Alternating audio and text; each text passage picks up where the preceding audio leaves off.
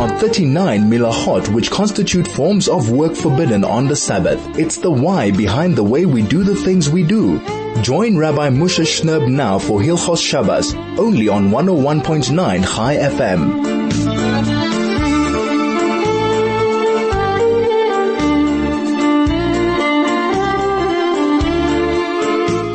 101.9 Chai FM. This is Soul to Soul on your radio. Erev Shabbos Kodesh, Parshat Vayeitzai-whose, and a very, very warm welcome to all of our listeners, all those who are listening, whether on the radio or on a device or who knows from where you might be in the world. It is so great to have you as part of our radio family. Thank you for making the opportunity to join us and perhaps learn some Torah, be inspired.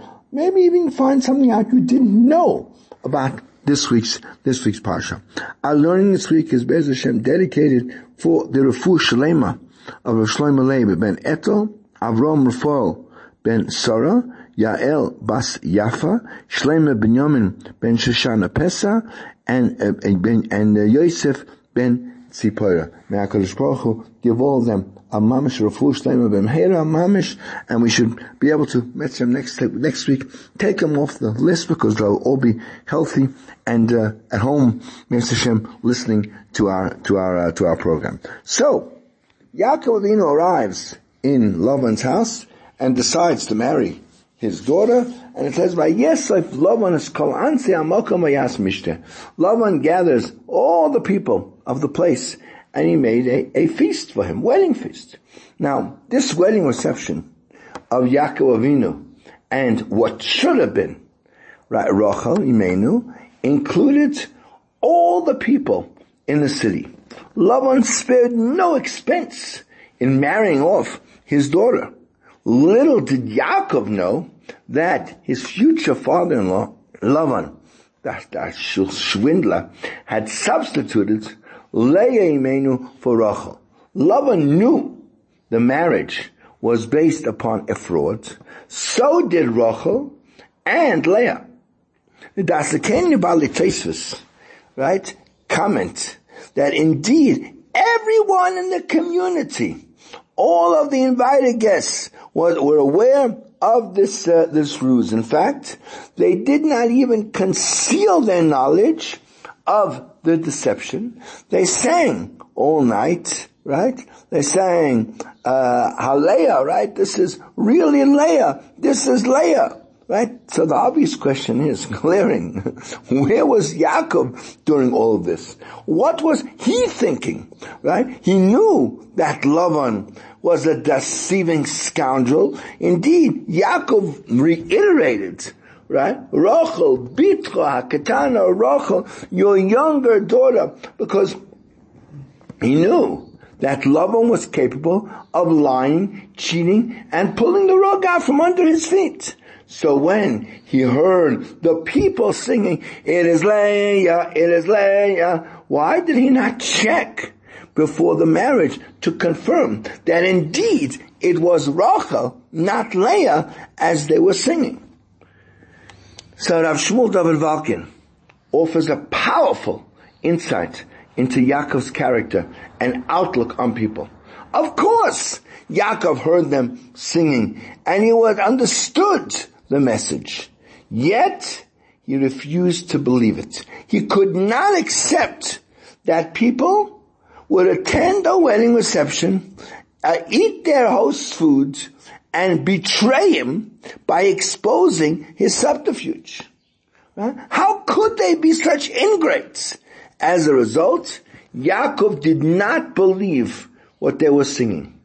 Right? Ingratitude is a contemptible character deficiency, which is often influenced by upbringing, by life experiences, by personality traits, and even psychological factors. In short, most people, unless they have personal issues, are by and large appreciative and grateful. Gratefulness is a complex emotion, which some of us feel but are unable to express. Thus, Yaakov found it hard to accept that these people could be so nasty. Perhaps we can suggest that Yaakov understood the implication of their singing, yet he would do nothing about it because it would publicly humiliate Leah and devastate her. He would rather marry her knowing that she was substituted for Rachel than disgrace her in front of her community. Well, why should she suffer because her father was a loathsome swindler? Right? No one should be subjected to suffering due to a parent's less than savory actions. Right? Parents are responsible for their behavior, not their innocent children. Sadly, children suffer because of a parent's destructive behavior. It's unfortunate that instead of reaching out and attempting to understand the children's personal suffering, we blame them and make them pay for the sins of their parents. This is 101.9 Chai FM. The program is Soul to Soul. We'll be back in a moment with much, much more. This is Hilchos Shabbos with Rabbi Moshe Shnerb, only on 101.9 Chai FM. 101.9 Chai FM. This is Soul to Soul. Back on your radio. Erev Shabbos Kodesh Parshat Vayeitzai-whose Shin Pei Dalet. As we get ready for another beautiful, beautiful Shabbos, we can already definitely feel December is in the air. Holidays are beckoning. Baruch Hashem, the end of work year, the end of school years. People are sort of already coming face to face with perhaps what will be maybe the last week, 2, 3 of work before the holidays. But there's Shabbos, and Shabbos we have to learn, we have to strengthen ourselves and use it in the best way possible. So the first pasuk of this week's Parsha, right, says, Vayeitzai Yaakov mi Beersheva. Yaakov left Beersheva vayelech Charan. He went to Charan. So it brings there in the Sforim that as soon as Yaakov Avinu, the great tzaddik, left, so Esav lifted up his voice and began to cry, and straight away he sent Eliphaz, the Rasha, who was the son of Esav, and Yaakov gave him everything that he had and was only left with his stick. And in fact, the Medrash in Bereshis Rabbah also brings that Yaakov lo hoyelo afilu beged lilbash. Yaakov didn't even have clothing to wear b'shah sheyotz in Beersheva, when he left Beersheva, because Esav, his brother, we know, wanted to kill him. And Eliphaz, who was sent on a mission by Esav to kill Yaakov, but Esav grew up as a student of Yitzchak. And he said to Yaakov, I'm in a quandary. I don't know what to do. How can I do? If I don't kill you, then I'm ignoring, I'm disobeying my father. But your father was my Rabbi. How can I kill you? So he says, if you take everything I own, so we have a medrash that says that ani choshev kameis, a poor person is considered like he's dead. So he took everything, took all his money, took all of his clothing, and he left him naked. And is that ani choshev kameis, right? That we know there are 4 different people that are considered dead. One of them is a poor person. And that's what the Medrash says. Rabbi Shmuel bar Nachman says, Shira Amales, Esa Einai Elahorim. I lift up my eyes to the mountains. Esa Einai Elahorim.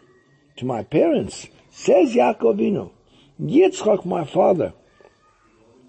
When did he need to get married? So Eliezer went with 10 camels, laden with all kinds of good things to bring a kala. But I'm going without anything. Where is my help going to come from?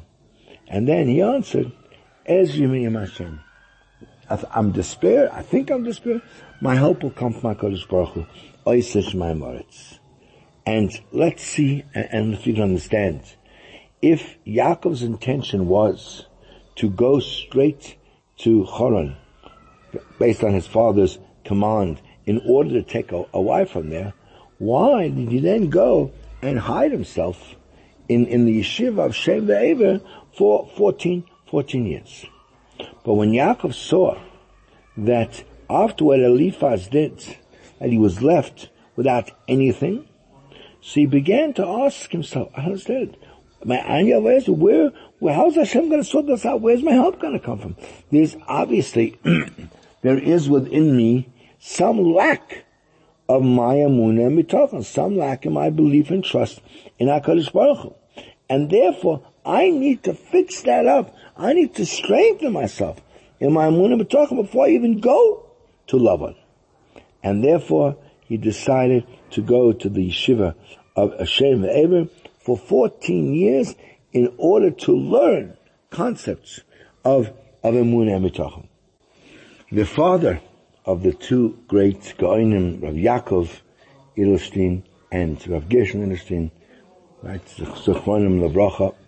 So his name was Rav Tzvi Yehuda Edelstein, and he was drafted into the Russian army.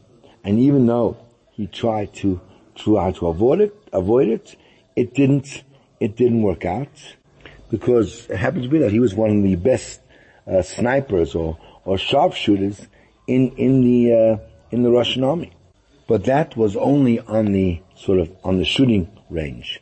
However, when it actually came to the battle, when he was involved in the First World War, so he shot all his bullets into the sky, in order that chas v'shalom he should not hurt even one Jewish shoulder, because we know that in the German army, it was army fighting the Russian army, there were many Jews.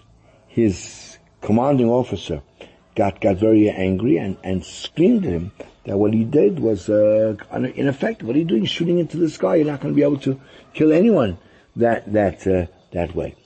So one day he was very tired, and when there was sort of a lull in the war, so he sat down in sort of the shade of a tree in order to rest a little bit.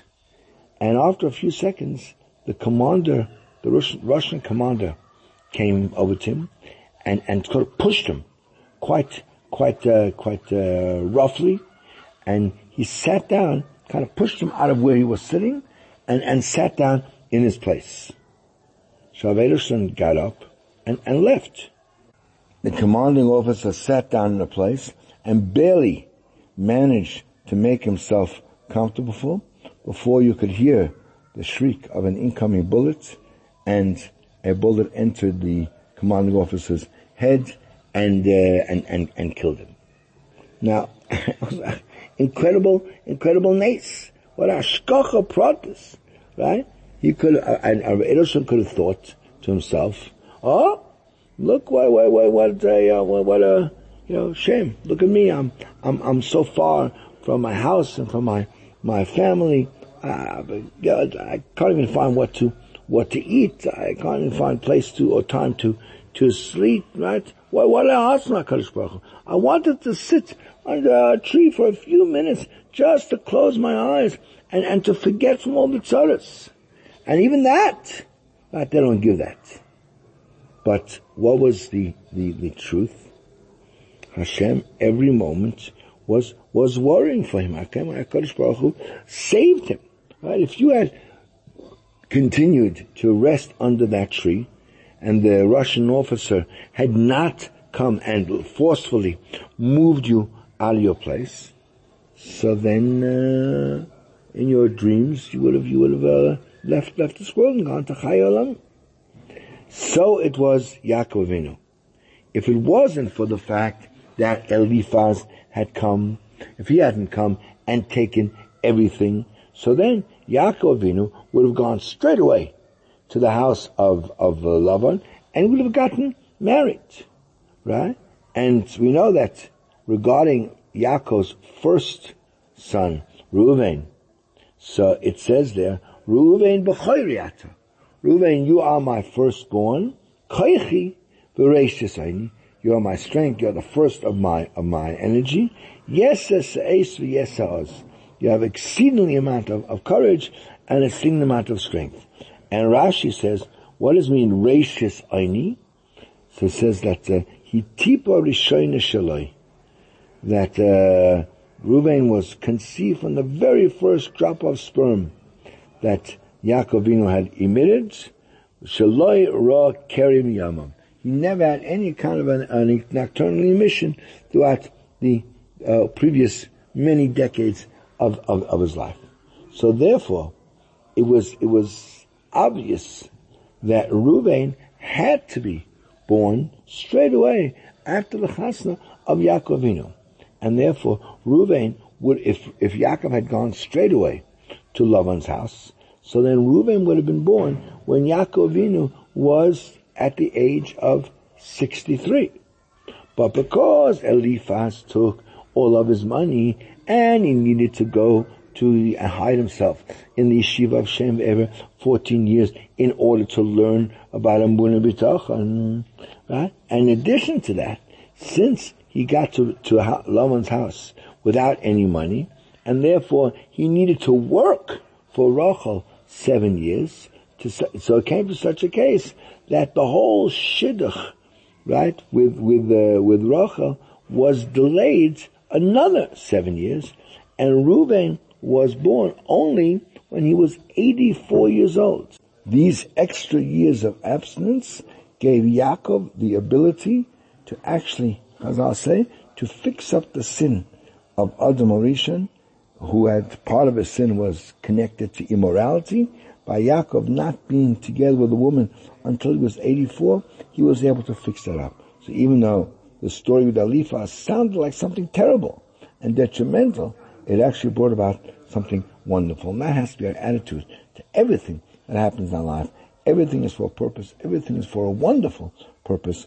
And we just have to train our minds to think like that. This is 101.9 Chai FM, the program is Soul to Soul. We'll be back in a moment with much, much more. This is Hilchos Shabbos with Rabbi Moshe Shnerb, only on 101.9 Chai FM.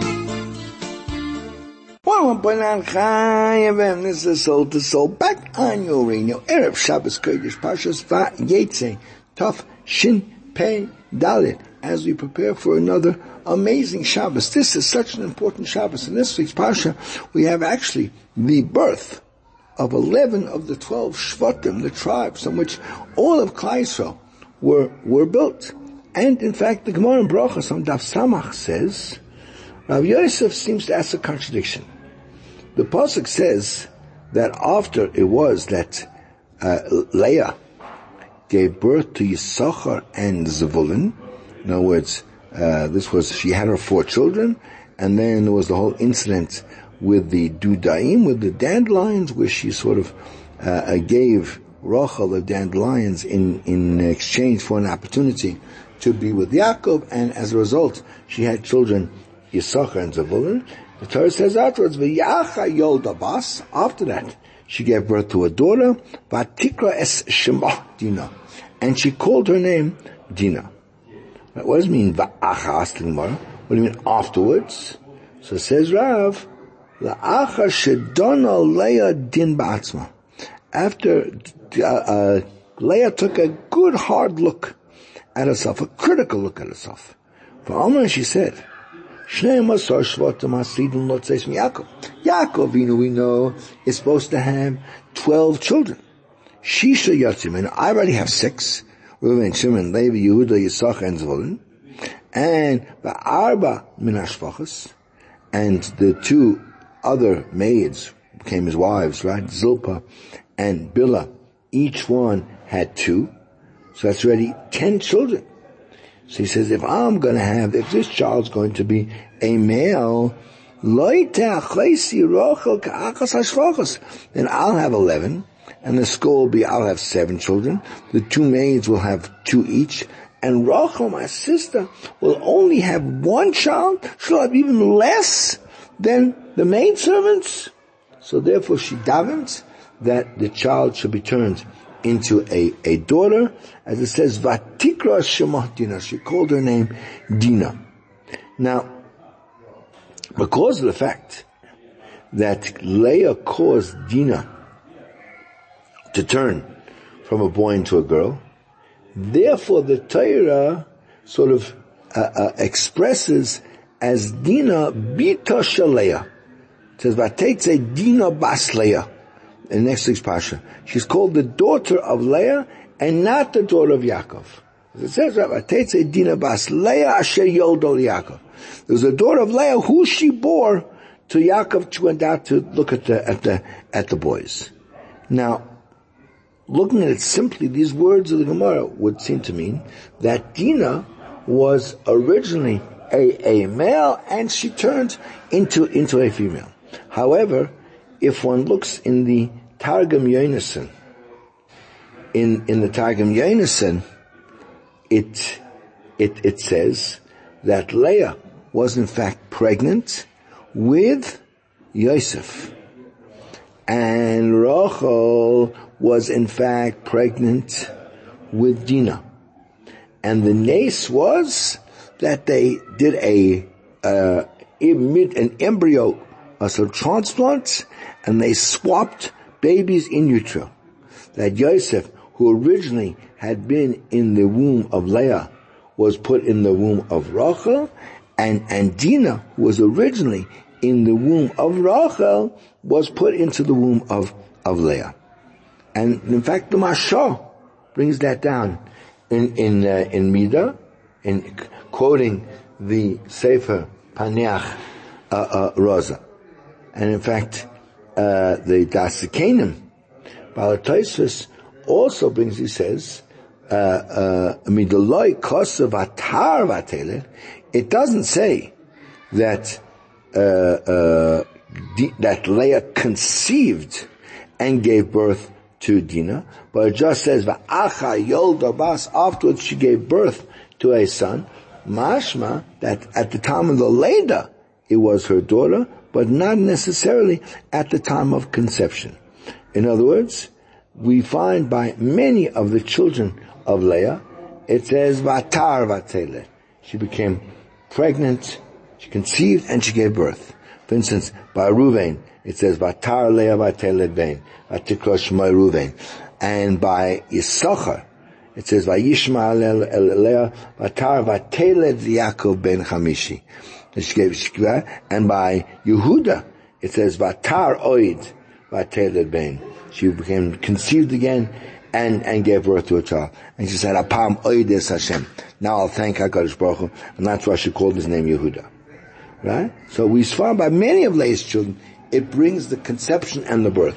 And suddenly, when it comes to the birth of Dinah, it doesn't say anything about the conception. Just that she gave birth to her. Right? As it says, Achar Yolda Bas. Afterwards she gave birth to a daughter, and she called her name Dinah. Because it was only, in fact, at the time of the birth that it was Leah's daughter, but not at the time of the conception. At the time of the conception, actually was Rachel's daughter. The Shlah Kaddish brings down that for this reason, that's why the whole incident of next week's Parsha, where Dinah goes out to check out the boys, that happened because of that. He brings that it's very, very much, a person needs to be, a woman particularly, needs to be very, very tzinua, very modest. As the Pasuk says, Kol kavuta bas nelach penima, the great distinction and the great honor of a woman is to stay inside. Right? And that's certainly talking about a married woman, but even someone who's not yet married, who isn't yet attached to a man, still. And he says, Tzelomad, go and learn what happened to Dinah. Right? That she was a child of Yaakov Avinu and a child of Leah Imeinu. And nevertheless, look what happened to her. She ended up getting kidnapped and abused by this guy called Shechem ben Hamor. If so, how much protection do we need? We need exceeding amount of protection for our daughters. And nevertheless, but don't start asking questions about Yaakov and Leah. How could this have happened? How could such a naughty sort of daughter have come from them? It says, you have to know that the nature of Dinah was really the nature of a male child, right? Who is someone who goes out, who is involved, who is active. And therefore she was a yatzanit. Therefore she was someone who went out. And it goes to the saying, as a Chazal said, that Dinah really was a male in the womb of her mother, and Yosef was a female in the womb of his mother. And Leah davened on this, and the whole situation got changed, and they were swapped. Nevertheless, but she, who started sort of off as a boy, she had the nature of a boy, and that's what it says, Bas Leah, because the fact that she became the daughter and not the son, that was because of the tefillah of Leah.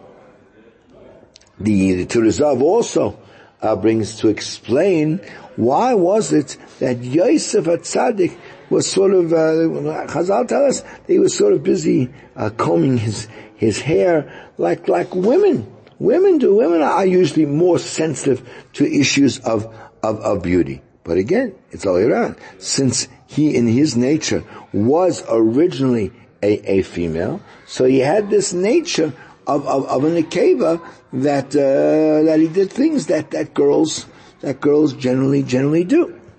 Now the Chidah in his Sefer Pnei David, he explains that which the Rachel says when Yosef was born. She says, Asaf Hashem es cherpasi.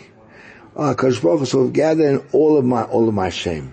He explains because there would have been an opportunity to complain about this whole shidduch. Well, what's Yaakov doing, going and marrying two sisters? Maybe that's the reason why I am childless, and because I shouldn't have done this.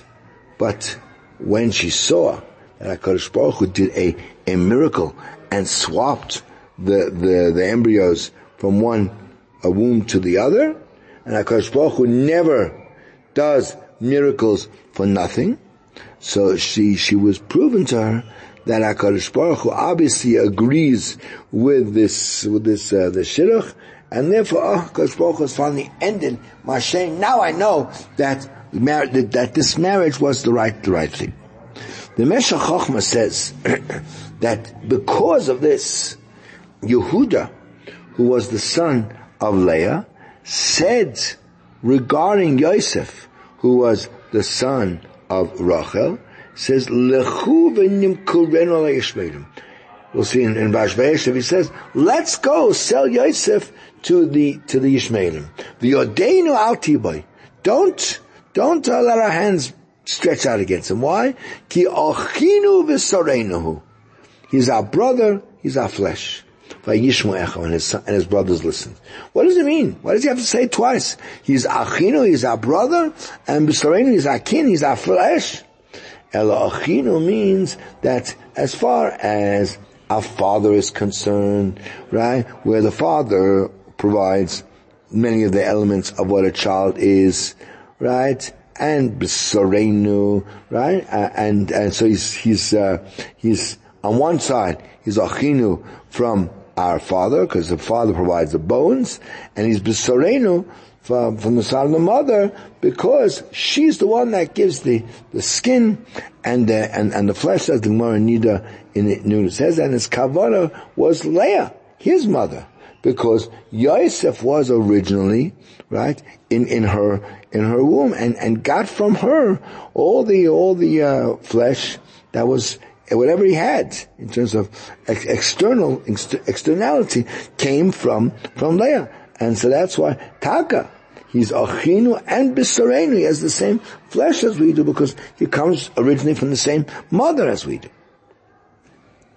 And then when it says Shimon v'Levi achim, Shimon and Levi, we say are brothers. So the Medrash Rabbi brings that Yaakov said to them, you were brothers to Dinah, and not to Yosef? You were only Dinah's brothers and not Yosef. In other words, why was it when Dinah was in trouble, so you took your swords and you went and killed all the residents of Shechem, but by Yosef, where he's also his brother, how come you stood by and allowed him to be humiliated, allowed him to be sold? What about his honor? What, you only cared about Dinah and you didn't care about Yosef at all?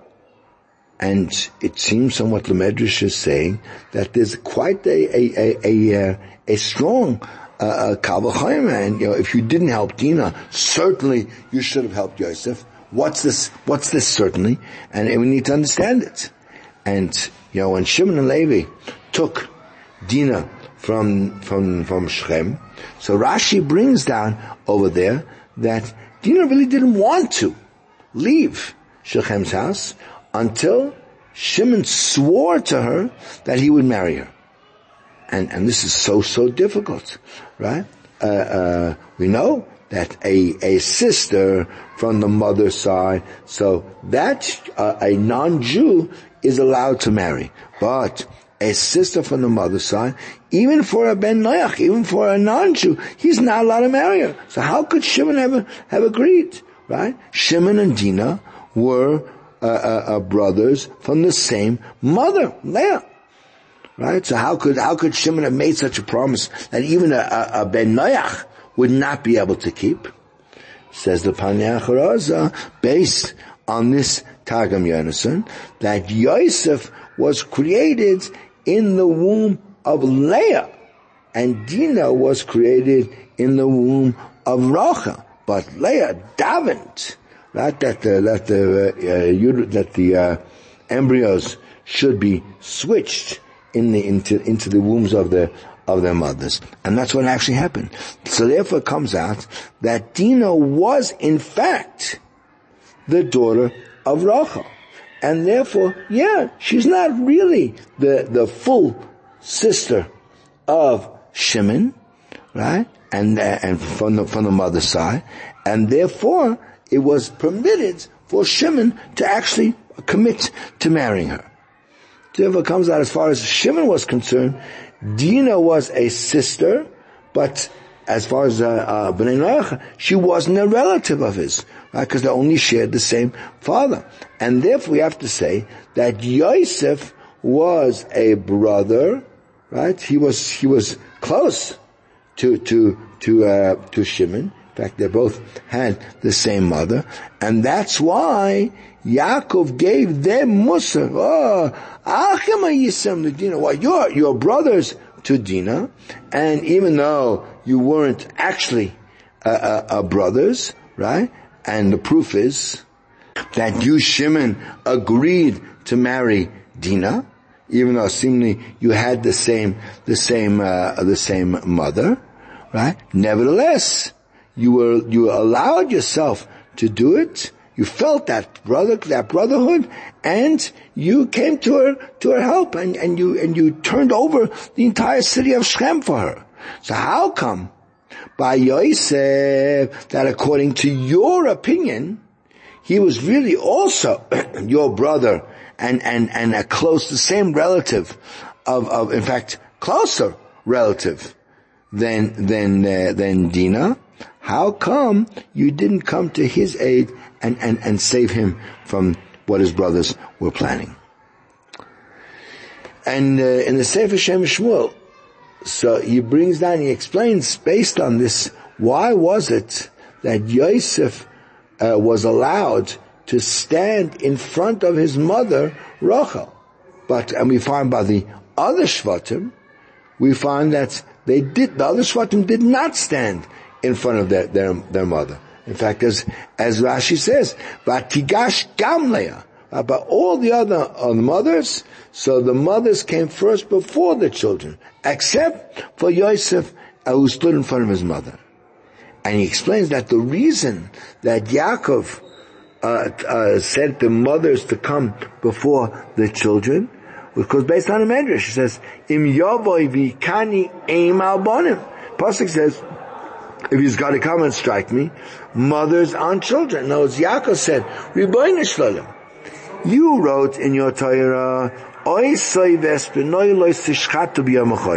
not allowed to shecht a mother animal and the baby animal on the same day. The Gemara in Chulin says that I would only know the mother and the son. What about the son first and then the parent? How do you know that's also forbidden? And he explains that there's no distinction at all. And therefore Yaakov knew about Esav that, the Esav, whatever his feelings were about the oral Torah, something that was explicitly written in the Torah, even Esav would not violate. But a medrash he wouldn't listen to. And therefore, they put the mothers in front of their children in order to save the children. Because even if he would slaughter the mothers, he would never slaughter the children.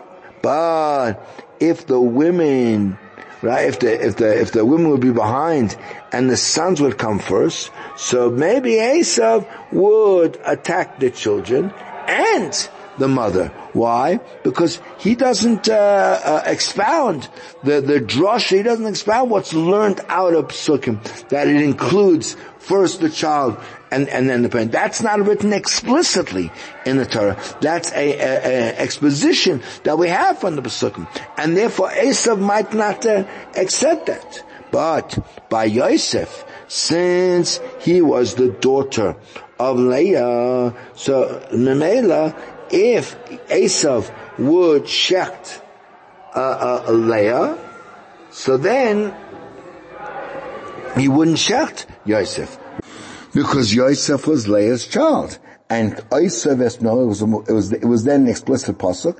If he had killed the mother, he couldn't kill the son. So therefore, Yosef felt justified to stand in front of his mother because he would not be killed by Esav. The Chidah also explains that this was the reason why Yosef ended up marrying the daughter of Potiphar, because the story goes that when Dinah was raped by Shechem, she actually became pregnant and had a child. She was excommunicated by the family, sent away from everyone else, wandered down to Egypt, and was adopted by Mrs. Potiphar, who had no children, and then gave her as a wife to Yosef. And of course, on some level, they were like twins, because since Yosef moved into the womb that had been previously occupied by Dinah, there was a very, very close affinity with them. In fact, Yosef was the only of the Shvatim that was not born with a twin sister. Hashem didn't want them marrying the locals, and therefore they each had a twin sister. Yosef was not born with a twin sister, because in fact he already had a kind of a twin sister, a Dinah, and ended up marrying her. This is 101.9 Chai FM. The program is Soul to Soul. We'll be back in a moment with our Hilchos Shabbos and a new Malacha that was starting this week. This is Hilchos Shabbos with Rabbi Moshe Shnerb, only on 101.9 Chai FM. 101.9 Chai FM. This is Soul to Soul, back on your radio. Erev Shabbos Kodesh. Parshat Vayeitzai-whose Pei Dalin, as we ready ourselves and prepare ourselves for another beautiful, beautiful Shabbos Kodesh. Baruch Hashem. That with all everything that's going on, Shabbos is the most amazing gift we have in the world. And as we do at this time, always just to give you the important times and details that you need to know for this coming Shabbos. So, the earliest time to get your Shabbos lit this afternoon is at 5:16. 5:16 is the earliest time for lighting licht. And again, we say we're doing it for Eretz Yisrael, but do it for ourselves. Do it as an extra zchus for your family, for all those who are busy needing to sort of be on the front and perhaps not celebrate Shabbos the way they would like to be celebrating. Let's add an extra bit to our Shabbos to perhaps compensate for maybe what they don't have in Shabbos. Let's try this week, if at all possible, to light a bit earlier. Anytime after 5:16 is great. Get the Shabbos into your home. Obviously, one has to have everything arranged. One has to have the food getting hot and bathed and the house is all organized. Obviously, with load shedding as always, the question of challenge of how to heat everything, how to get everything ready. But that's all doable, and still we can start Shabbos early. If you don't manage to start at the earliest time, well then the latest time for benching licht this afternoon is at 6:23. 6:23 is the latest time for benching licht, although in many communities, now that it's summer, we take on the standard Shabbos acceptance time of 6:15. And obviously one should follow what is done in one's own community. When they accept Shabbos, then you certainly must accept Shabbos by then also. So Shkia then is at 6:41. 6:41 is sunset, and that's the absolutely latest time. Please use 6:23 as your absolute deadline for having everything ready. We don't want to have to rely on the extra time between licht benching and shkia unless it's an extreme emergency. But certainly before shkia, before 6:41, everything has to terminate and Shabbos has to descend into our homes. So that 6:41 is shkia. If therefore you want to be able to daven Ma'ariv properly at night and not have to repeat the Kriya Shema again, which obviously if one davens earlier than that time, one would need to repeat the Kriya Shema, and ideally one should probably do it before one sits down to eat one's Suda, if of course by that time it is already after 6:59, and then if one says Kriya Shema after that, then of course you've done your obligation, you've fulfilled the Torah mitzvah of saying Kriya Shema, and then you can sit down and enjoy a beautiful Suda of Leil Shabbos with one's family and friends, and talk about this most amazing and interesting Parsha, some of the things we've discussed here maybe, or your own insights. Speak about the week, speak about the miracles we've heard about, and about how incredible the Hashgacha is, the HaKadosh Baruch Hu's intervention in Eretz Yisrael, in spite of all the difficult situations. Instead of seeing the negative, let's see the positive. Let's see HaKadosh Baruch Hu's beautiful hand of caressing and loving all of the Jews. Tomorrow morning, of course, is Shabbos Kodesh, Parshat Vayeitzai, quite a long Parsha, also fascinating and interesting. Action-packed kind of Parsha. The birth of 11 of the 12 Shvatim is in this week's Parsha. Yaakov's marriage to his four wives. Lots to talk about, lots to think about.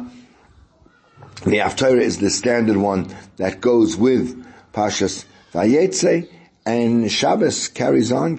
Baruch Hashem, it's getting longer and longer. Shabbos Kodesh ends tomorrow night. Only at 7:16. 7:16 is the end of Shabbos. Quite a long day, quite enough time to do lots and lots of things, to have a bit of family time and a bit of a shlaf, and of course to sit and study some Torah. Under the banner of the Malacha of Boirer, there are other things that also fall into that general category. One of them is the Malacha of Dosh, the Malacha of threshing, and mefarik. We'll see, mefarik means separating something from its source of growth. So the Malacha of Dosh is a Malacha where basically you have your stalks of grain, and we separate from the stalks the kernel of wheat, right? And the way this Malacha is done is generally, it's done with some kind of a implement, or with animals. In fact, as the Gemara says, right, where you have animals that step on them and separate the kernel from the husk, right? However, if someone sort of does it by hand, where he sort of rolls them around extracts the grain in order to separate, right, the kernel. So in that way, since he did not do it with an implement, so he has not violated the Torah prohibition, because he didn't do it in the way that it's normally done, which is usually with some kind of an implement. However, even though you're not violating the Torah prohibition, our rabbis forbade doing that, because at the bottom line, the result is the same. At the end of the day, you have separated the kernel from the husk, and therefore having accomplished the same purpose as the malacha. So although you haven't done it in the same way, so it's not a daraisa, but it certainly is forbidden from our chazal.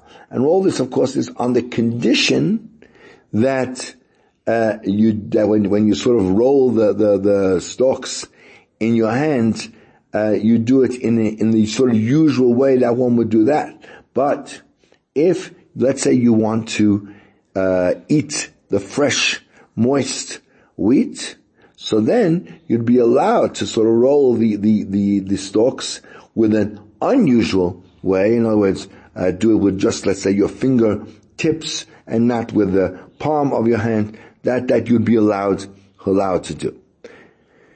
Not only with grain, though, is the prohibition of threshing prevalent, but anyone who does any kind of malacha that separates the food from the place where it grew, it violates this isser of dash, of threshing.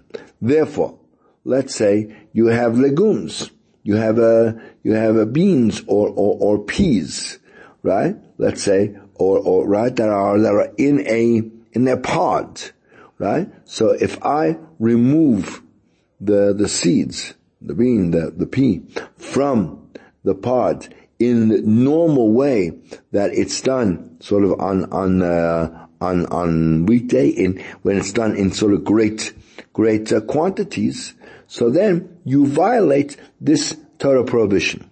But if you did it, let's say, by hand, so again, it's downgraded. It's no longer a Torah prohibition because you did it by hand, but you're still violating a rabbinic prohibition, right? Now, you'll be allowed to do it again with your hand if you do it in an unusual way. Let's say again with the fingertips, right? And if the pods are green, and therefore the pods themselves are still edible, then you'd be allowed to take out the legumes even without doing it in an unusual way, because the prohibition of threshing is only where the external, in this case the shell, the pod is not edible itself. So says the Mishnah Berurah in that situation. Okay, we're going to come back with some closing comments in a moment. This is 101.9 Chai FM. The program is still Soul to Soul, and this is the greatest Jewish radio station in all of Africa. This is Hilchos Shabbos with Rabbi Moshe Shnerb, only on 101.9 Chai FM. 101.9 Chai FM, this is Soul to Soul. Back on your radio, Erev Shabbos Kodesh, Parshat Vayeitzai-whose Shin Pei Dalet. We're talking about the malacha of dash, of mefarik. And the truth is that malacha of dash has a corollary, which is called mefarik. Mefarik means that you're taking anything from something else. And that's also a Torah prohibition. And in sort of included in this prohibition is, let's say, to squeeze grapes or olives is a Torah prohibition. And similarly, you're not allowed to milk an animal, as we'll talk about later. And so too, when you're interested with some liquid that got absorbed into a garment, you're not allowed to squeeze the garment, right? The only difference is as far as squeezing a garment is concerned. So there we have an argument between our Rishonim, how strict that prohibition is. The Rambam and the Ramban both hold that if you squeeze a baguette because you want the water that's in it, so whatever you get out from it, you violate a rabbinic isur, and Rabbi Tam and the Rosh both hold that you actually violate a Torah prohibition by doing that. Now, a woman is allowed to nurse a child, but it's a Torah prohibition to extract milk into a vessel, because that falls under the category of mefarik. And if a woman is suffering because she has too much milk, so she's allowed to get out the milk, but in such a way that the milk will not be usable. For instance, she puts it into the sink or into a vessel that has some kind of soap or something that's going to ruin the milk, because when the milk goes and is going to be wasted, so then the prohibition is only a rabbinic prohibition. And in the case where a woman is suffering discomfiture, Chazal were lenient and did not press the point. And it's also possible for the same reason to use a pump, right? Even an electric pump, which is connected to perhaps a time switch, and to connect to the machine at the time when it is working. There's much else to talk about, but our time is over. Just enough time to wish all of our listeners, first of all, to thank you for taking the time to be with us, to listen to the show, and hopefully you're going to have a beautiful, beautiful Shabbos. It's a little bit warm here in Johannesburg, but hopefully that won't stop us from properly enjoying the Shabbos, and just to reach out and wish every single one of our radio family and all your family and friends and anyone you have any connection to a Shabbat Shalom Borach, a beautiful Gebencht Shabbos.